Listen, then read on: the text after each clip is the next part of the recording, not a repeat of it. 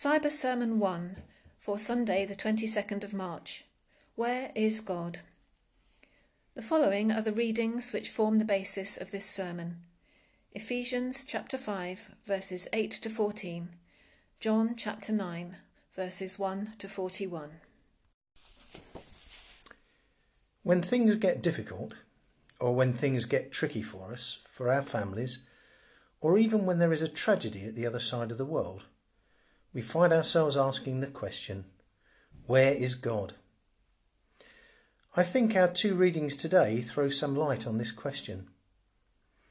These readings have been around for a long time, but when we are hit by despair and depression, we tend to forget what they teach us and show us. We find ourselves in a dark place and struggle to see our way out of it. In Paul's letter, the contrast between darkness and light takes centre stage. Of its time, this oppositional position was a proverbial means of referring to conversion in many religious traditions, not just Christian. It reflects the universal human experience of the powerlessness of life in darkness. When the darkness of night comes, the eyes cannot see. What Paul is clear about is that the Lord stands on one side of the contrast only. Indeed, what makes the darkness hopeless and helpless is the fact that the Lord is not there. Life within the darkness is utterly alone. This starts to explain how we might feel in those difficult situations.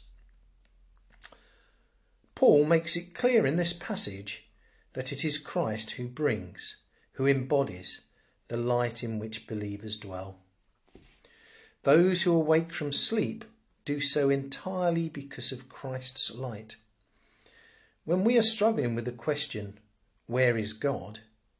We need to turn to Christ, not away from him. We need to recognise through his life, death and resurrection that God's world has many bumps in the road, fallen trees in the way, and can at times seem shrouded in darkness. But this is not the end. The light is there for us to bring us back from our point of despair. One of the key implications of the admonition to live as children of the light, then, is that the light has the power to rescue us when we are in darkness. But we do need to turn it on. It is a pity that our reading ends where it does, because if we go on just a little bit further, we find some instructions on how to turn on the light. Instead, be filled with the Spirit, speaking to one another with psalms, hymns and songs from the Spirit. Sing and make music from your heart to the Lord. Paul is highlighting the importance of singing the faith. He is outlining the virtue of singing, not just when we are gathered, but also when we are on our own. Do you ever find yourself sometimes singing lines from your favourite hymns or worship songs? I know I do. This singing is, for Paul, the ultimate antidote to living in the darkness of the immorality that pervaded the world surrounding the early Christians. It is no different today. He believes that singing can help to get our minds in the right place. Hymns, psalms and songs can provide exactly the same type of Christian nurture envisaged by Paul. Recognising that singing these hymns is not just something we do on a Sunday allows a light to shine in our lives and allows us to walk every day in the light of God. If we are walking in the light of God, we at least know where he is. We are then encouraged to see every day, every hour and every minute as an opportunity to serve the Lord. And this singing, whether in our minds or from our lips, encourages us to do it. And it helps us to find God when we are struggling to know where he is. Because, believe me, he knows where we are. In the rich and intricately told story of Jesus' healing of the man born blind, many questions are posed. But at the heart of them all is the same recurring question. Where is God in all of this? This is a question for all times and all places. For the Pharisees, the answer is simple. They want a complete separation of God and Jesus. For them, everything good comes from God, and Jesus could have had no part in it. The answer comes from the man born blind, who insists on the reality of his healing and of Jesus as the cause of it. He says, "I do not know if he is a sinner or not. One thing I do know, I was blind and now I see." Who then is in tune and out of tune with God? The Pharisees, insisting on staying with their own self-imposed interpretation of the law? Or Jesus, whose actions are transforming the world of darkness and chaos into a kingdom of light, a kingdom of love and acceptance? When we are confronted by trouble and that difficult question to answer, where was God when those planes flew into the Twin Towers, or when the coronavirus was let loose? We do well to remember this story, and we do well to be aware of simple answers that fit society's view of things. At the start of this long reading, you may have already forgotten, Jesus resists the conventional and prevailing analysis of sin and its source. It is an analysis which many Christians still hold to today. This story tells us that the world is a much stranger, much more complex, more mysterious place than that outdated, simplistic analysis.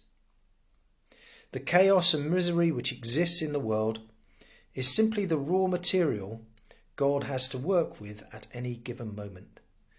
The material out of which the loving, wise and just God is going to shine a light and make his new creation. It may not help answer the difficult question, but ultimately we should be reassured that these things will all be put behind us. The Pharisees and the parents play out a struggle of maintaining the status quo because they do not wish to lose their significant place in society. The Pharisees are threatened by a different type of knowledge and wisdom than that which they have. A knowledge that has the power to transform and create a new life, a new society, a new relationship with God, not one that simply maintains the existing power structure. The parents are threatened by their complete loss of status. If they go against the Pharisees, their whole life, social, economic, as well as religious, is lost. Their very existence revolves around the synagogue. They lose everything if they are thrown out. They feel they have no choice. Better to deny their son than deny themselves. What a position to be put in. Where is God here? Well, I'm afraid the answer is where he always is, shining a light into those dark recesses of our lives, asking those difficult questions. The Gospels are clear. We read in Matthew and in Luke, "For I have come to set man against his father, and a daughter against her mother, and a daughter-in-law against her mother-in-law, and a person's enemies will be those in his own household. Whoever loves father or mother more than me is not worthy of me, and whoever loves son or daughter more than me is not worthy of me." And we also heard earlier in John these words, "For God so loved the world, that he gave his only Son, that whoever believes in him should not perish, but have eternal life. For God did not send his Son into the world to condemn the world, but in order that the world might be saved through him. Whoever believes in him is not condemned, but whoever does not believe is condemned already, because he has not believed in the name of the only Son of God. And this is the judgment. The light has come into the world, and people love the darkness rather than the light, because their works were evil. This is a powerful light Jesus is shining into our lives. But sometimes that bright light can be blinding and be too much for us. The answer is to hold true, to trust in Jesus, to trust in God. And if we need any help in difficult times, we should then follow Paul's advice. Instead, be filled with the Spirit, speaking to one another with psalms, hymns and songs from the Spirit. Sing and make music from your heart to the Lord. Amen.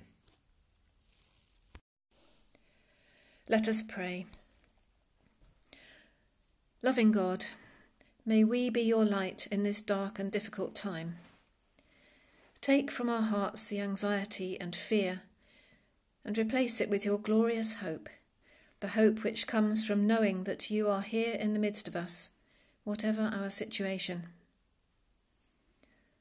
On our minds at the moment are all the people who are suffering with coronavirus, all those who are in fear of catching it, and all those who are working hard to care for those who are ill.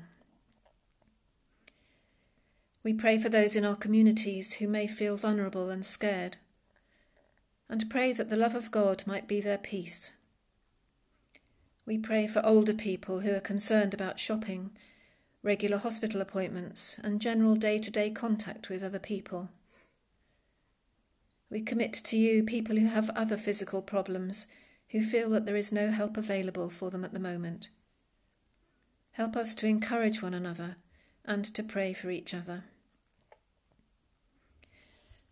Let us use the words of this beautiful hymn as encouragement. The Lord's my shepherd, I'll not want. He makes me lie in pastures green. He leads me by the still, still waters. His goodness restores my soul. He guides my ways in righteousness, and he anoints my head with oil.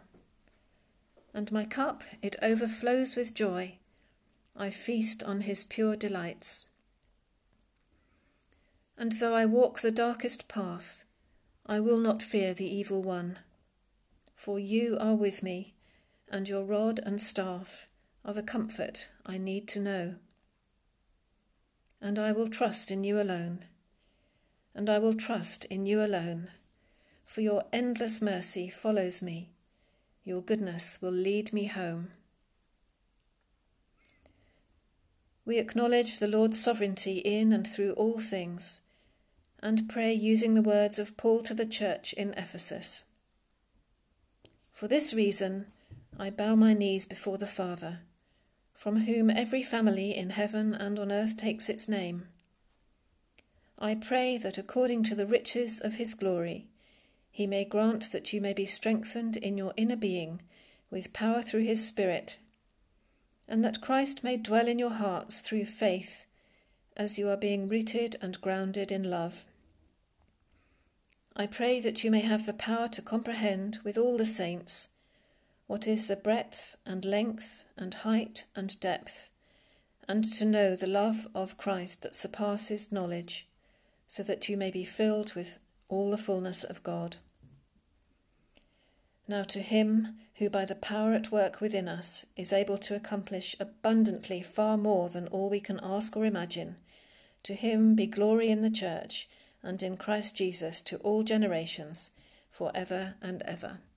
Amen.